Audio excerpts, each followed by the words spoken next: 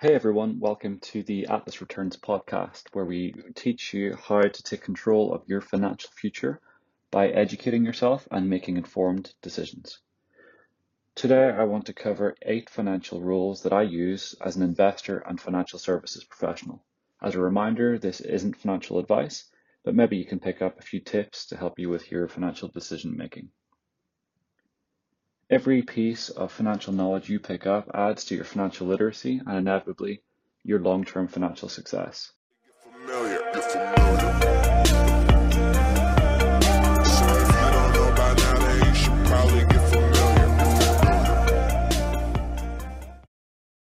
Segment 1. Don't borrow for your lifestyle. Borrowing can be so expensive. When you borrow money, you pay for it later with interest. Let's take an example from the high street. At many high street electrical goods stores, you can buy now and pay later over a range of different terms with different interest rates. Let's say you choose a plan you pay 10% today as a deposit and then 10% each month for the next 10 months. Sounds like a great deal, right? But this is a real world example from some popular high street brands around the UK and also in the US. Really, you didn't realize that you were paying a 10% interest because of the 10-10-10 rule, but honestly, 10% interest. So let's take an example of a £1,000 television purchased either by a buy now, pay later scheme or save now and buy later in your own accounts.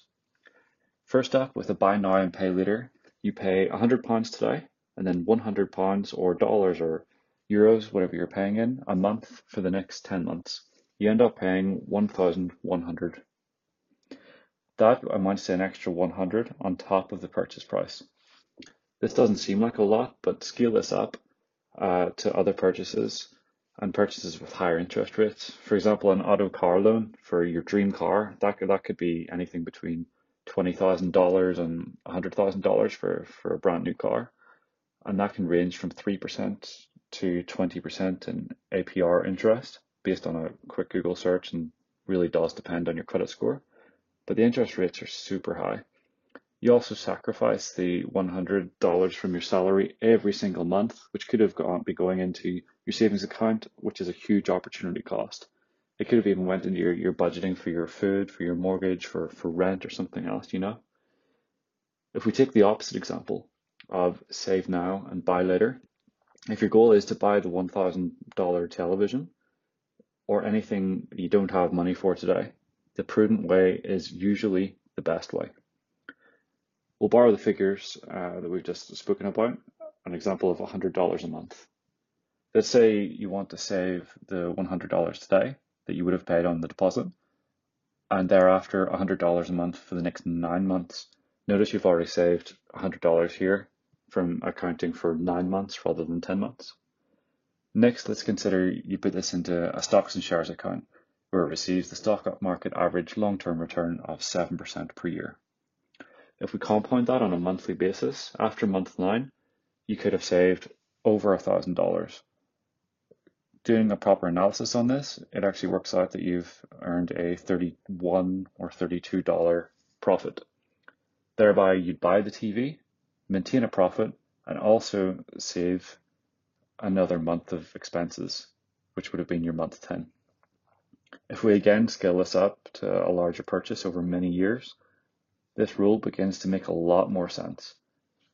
You'll also need to factor in your monthly spending budget and how you'll save. Segment 2, strive to own your own home or at least minimize your housing costs. Now for this point, I'll be open. I rent. Depending on the time in your life, how comfortable you are with the area and the location you want to live, you should seriously consider your living option. Personally, I'm a young professional and I plan to travel and move around the world over the next 5 to 10 years. Therefore, planting roots in one location wouldn't really work for me due to transaction costs involved in buying and selling properties, along with the maintenance and other costs. Therefore, for me, renting is the preferred option. It allows me to be more mobile, while I ensure that the rent that I pay is around a third of my salary at the most. Don't forget, from last week we talked about dividing your salary into 3. I would say that housing is 1/3, mandatory spending is another third, and then the last third is your investments and things. So you really want to maintain rent or your mortgage as low as possible. On the other hand, if you do decide that you're in the right location, or at least you won't be moving for the next 3 to 5 years, buying a property does make a lot more sense. With rent, you're not building up your own asset wealth, but you are contributing to the cash flows of someone else and their wealth. In buying a property with a decent mortgage, that is, where the interest rate is pretty fair, you'll build up equity in your own asset while the majority of your monthly payments goes to build your own wealth. It builds up your own equity as opposed to paying for someone else's. You'll also have the added benefit of capital appreciation, in that if the house prices increase, you'll have an asset that grows in value every year. Segment 3, short-term pain for long-term gain. This is a saying that works across industries, from sports and fitness to wealth and financial services. It's a motto I also live by. That being said, you can still live a comfortable life today and benefit tomorrow. The key is living within your means. Take your monthly income into consideration when making any purchase, from that daily morning Starbucks, and don't worry, I'm a caffeine addict too, to those Air Jordans or dinners out. Make sure that you plan your spending, set yourself a limit, and stick to that limit. Personally, I set my monthly budget, take out my housing and fixed costs, pay my savings, and yes, that is a payment and you should treat it as such, and then have my spending budget left in a single account. You can then work out this into a weekly personal spending budget, and you'll have this limit in mind when you're buying anything at all.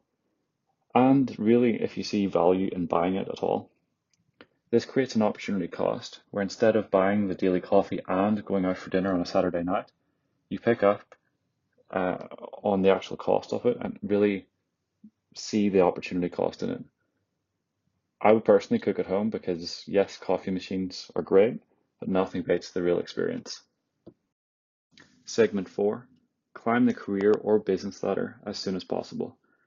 Yes, everyone works at their own pace, and yes, everyone has their own path, but no, it's really not an excuse. You should always set your own goals and stick with them. That means specific, measurable goals. Want to be a manager in 3 years? That is actionable. Work for it. Want to grow your business to 6 figures in 6 years? That's also actionable. The key thing here is to set a specific goal that can be measured in the real world, a time by which you need to achieve it, and then an action plan that holds you accountable every step of the way. How does this impact you financially? Really, in every way. What you plan to do professionally sets your monthly income, your budget, and therefore your future financial success. Knowing your path and working for it can also give you something solid to work for, a real purpose. Segment 5. Side hustles are great. Yes, every finfluencer out there says the same thing. Make more money and you'll have more money. But honestly, it is pretty true. When you're brainstorming how to get that next promotion to bolster your income, you should also consider what else you could be doing. And you do have time. I know many people and have many friends who work long hours, but still have side hustles, from DJing at the weekend to landscape gardening in the evenings, working a bar shift every so often. Nothing is too outside of the box. Anything that adds to your income impacts your monthly budget and improves your financial future. It's really important to consider here what you enjoy doing and what you could do on the side. Segment 6, multiple income streams are key. As I've just hinted to, through side hustles and career development, having multiple income streams secures your current income and adds to your monthly budget. Having multiple income streams means you don't rely on just one area of your life anymore. Afraid of losing your job? At least you'll have your income from investments, rental properties, or side hustles to keep you going while you're between jobs. Financial education is all about security. If you know you have multiple sources of income, you'll be less dependent on one to maintain your lifestyle, and you can make the best decision possible to reach your financial goals. Segment 7, save for retirement. Really, it is never too early to start saving for retirement.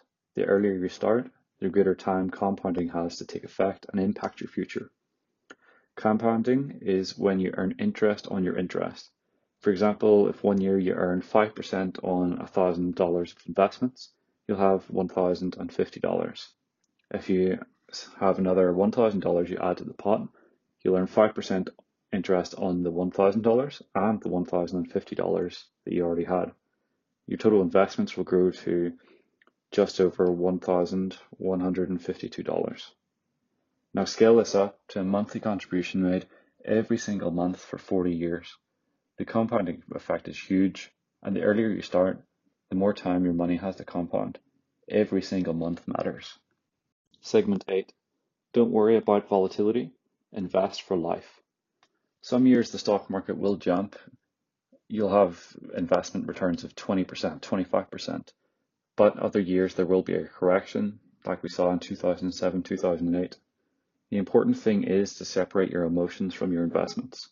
Research and make a decision, then stick by it through the highs and lows. Yes, you should change course if there's important news around a company you're invested in, but generally trying to time the market for highs and lows is almost impossible, and no one should try unless you really want to run your own hedge fund. And even at that, the market generally beats hedge funds 9 times out of 10. Coming to my final thoughts here, and the key theme throughout these rules for financial life is to consider your options, understand and educate yourself, then make a reasonable decision and stick with it. No one can really tell you what will work best because everyone's financial circumstances are completely different. The important thing is to manage a healthy lifestyle with smart investments and just thinking about your own future. If you want to learn more about how to understand the stock market, investments, or anything finance related, please visit our YouTube channel at youtube.com/education cycle. Alternatively, visit our website at atlasreturns.com for more information. Thanks and have a good week, everyone.